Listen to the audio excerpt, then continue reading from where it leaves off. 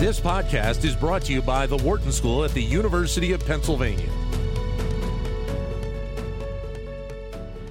Thinking about trying to find ways to save money right now because of the level of inflation? Well, everybody is trying a variety of different things. But in this age of technology, one of the things that has occurred is that it has allowed banks and companies to be able to make funds more accessible and in a quicker fashion. That doesn't always mean good outcomes for people trying to save. So how do you go about trying to save more right now when technology is obviously at your fingertips and you're dealing with these various impacts right now? How about the idea of spreading out your paychecks? Some new research from the Wharton School looks at this, and a pleasure to be joined right now on the line by Wendy De La Rosa, who's an assistant professor of marketing at the Wharton School. Wendy, appreciate your time today. Hope you're doing well. Thank you. Happy to be here. Thank you. And so let's start, I guess, with the backstory on what it was that kind of drew your interest to look at this as an important topic.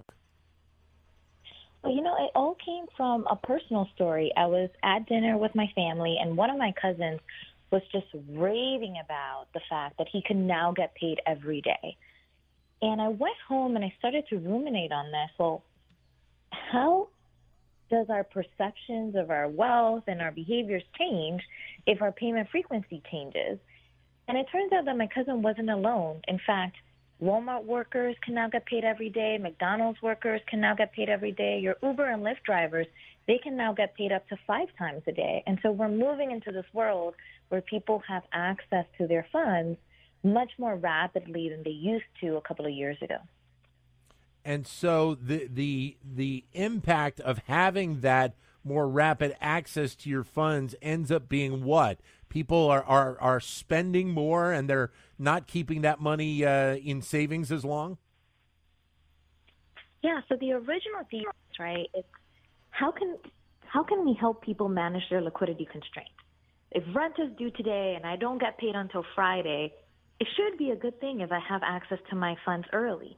But that assumes that humans are completely rational machines, right, that we don't have an emotional tie to our money. And so what we find in our research, after looking at the spending patterns of about 30,000 consumers in the U.S., is that higher payment frequency is associated with higher spending, is also associated with higher likelihood of overdrafting and more bank fees. And that's because when you get paid more often, when you get paid every day, you have less uncertainty about whether or not you're going to make it through the month because you feel like, right, I'm going to get money tomorrow. And that increases your perceptions of how much money you think you have. And so you end up spending more, especially on things you don't necessarily need. So you're more likely to eat out, buy non-discretionary items, and that has long-term negative implications for people's financial well-being.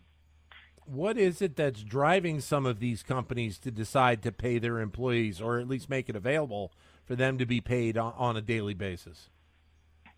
Well, I think before this research, right, the thinking was, well, why should an employee float and give a large company a 0% interest loan, right? That doesn't really make sense. And maybe I can increase their financial well-being by giving them money early. Again, the story about the fact that rent is due on the 1st, and so now people don't have to wait on the 5th. And I don't want to downplay that. There are some true liquidity concerns that some consumers face, but the constant access to daily pay, that fundamentally changes our psychology of how we think about our resources. And so I would encourage anybody who's listening to this, who's a HR manager or has the ability to change this, to put guardrails to say, can we limit early access to pay, just a couple of times a month to try to solve for that liquidity constraint, but then not lead to these negative downstream consequences that we've documented. The other thing I would note is that, go ahead. No, I'm sorry. Go ahead. Finish up. I'm sorry. No, I was just going to say the other thing that I would know is that some companies, they charge people every time they get access to their daily pay. Sometimes $2.99 every time you opt to get your wages. So when you work out the math, the interest rate in that turns out to be worse than a payday loan. So take us through one of the experiments that you did around this. This is interesting to see how this all plays out.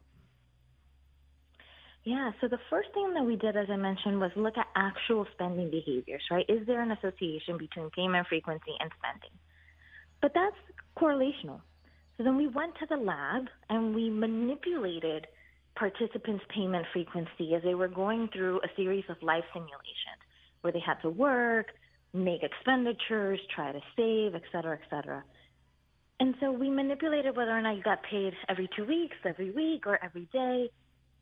And consistently what we find is that at the end of the life simulation, even though those who got paid daily felt like they had more resources, their subjective wealth perceptions was higher, they ended up with less money in their account because they made more purchases. You know, they were more likely to eat out. They were more likely to, treat themselves after hard days of work. And it's all because our perceptions about our money fundamentally change. And so in terms of those fees that you said that were associated with daily paychecks, that's really because of the repetition of companies having to do that instead of doing it once a week or once every 2 weeks or once a month, depending on how the company has viewed it. Exactly. I mean, think about somebody who's making $15 an hour, right? If every time after working 8 hours they have to pay $2.99 to access that money, and they do that 5 times a week, it's like I said, it's the interest rate works out to be over 400%. Oftentimes, it's worse than a payday loan. And that's just on the fee side, but on the spending side, right? When we looked at this large data set of consumers, if we take somebody, and this is what our data would suggest, if we take somebody who gets paid once a month and give them their pay every weekday, they would end up spending over $250 more throughout the year, which is more than double what the average American spends on books, newspapers, and magazines combined. Right? This is like real dollars behind it, and it may have real consequences for consumers' financial well-being. So having done this research, is there a next logical step or follow-up that you want to do beyond this? Yeah, so one of the things that we're looking at is how can we create interventions to help people save more if they're indeed getting paid daily? And so if it's true, and we have some early evidence of this, if it's true that every time I get paid, I just feel a little bit richer, and that's what makes me spend more, then hopefully that feeling of richness, if I ask you to save, will increase your likelihood of saving. The problem in our society oftentimes is we have many, many, many more opportunities to spend than we do to save. But if we can create interventions and hit people before they even start thinking about spending, we're hoping that we can increase savings. So that's research that's underway right now. Yeah, this is interesting because you're talking about obviously the physical activity of spending money on whatever it might be versus the mental process of thinking about the idea of saving, which is something that's been brought up a lot in recent years about the inability of people to be able to put money away and even have money for some of the emergency situations that may come up in life. Right. And, oftentimes we have to recognize the beauty of our brains, right? We talk about this, we talk about ourselves as though, we're imperfect, we're irrational. But no, I like to think about it as our brains are beautiful. They create all of these biases, all of these shortcuts to just get us through life. No one wants to spend their entire day thinking about their finances. We have better things to do. We have to raise our children, right, et cetera, et cetera. Yep. And so the more that we can create interventions where people don't have to actively think about their financial situation and just put it on autoplay, I think the better the society will be. And so that's what we're trying to figure out. Look, the world is changing. Right? People are getting paid more frequently. If that's the case, what are the guardrails that we can put around it to just prevent people from continuing to overdraft their accounts, from continuing to incur bank fees, from continuing to not save?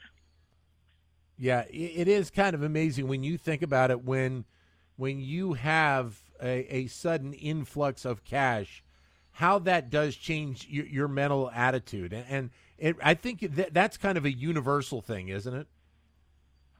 It's true. I mean, in our studies, we find that the effect of payment frequency on spending is higher for lower income communities, for lower income consumers, than for higher income consumers.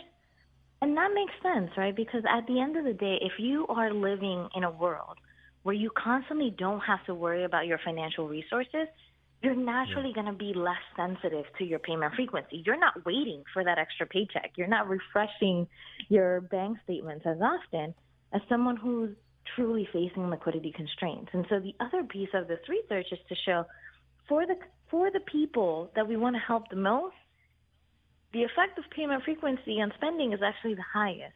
And so that's kind of why we have to understand the mental processes so that we can turn it on its head for good instead of for bad. Great to have you with us today. Thanks very much, Wendy. Great work there, and look forward to talking to you again down the road. It's such a pleasure. Take care, everyone. Thank you. Wendy De La Rosa, Assistant Professor of Marketing at the Wharton School.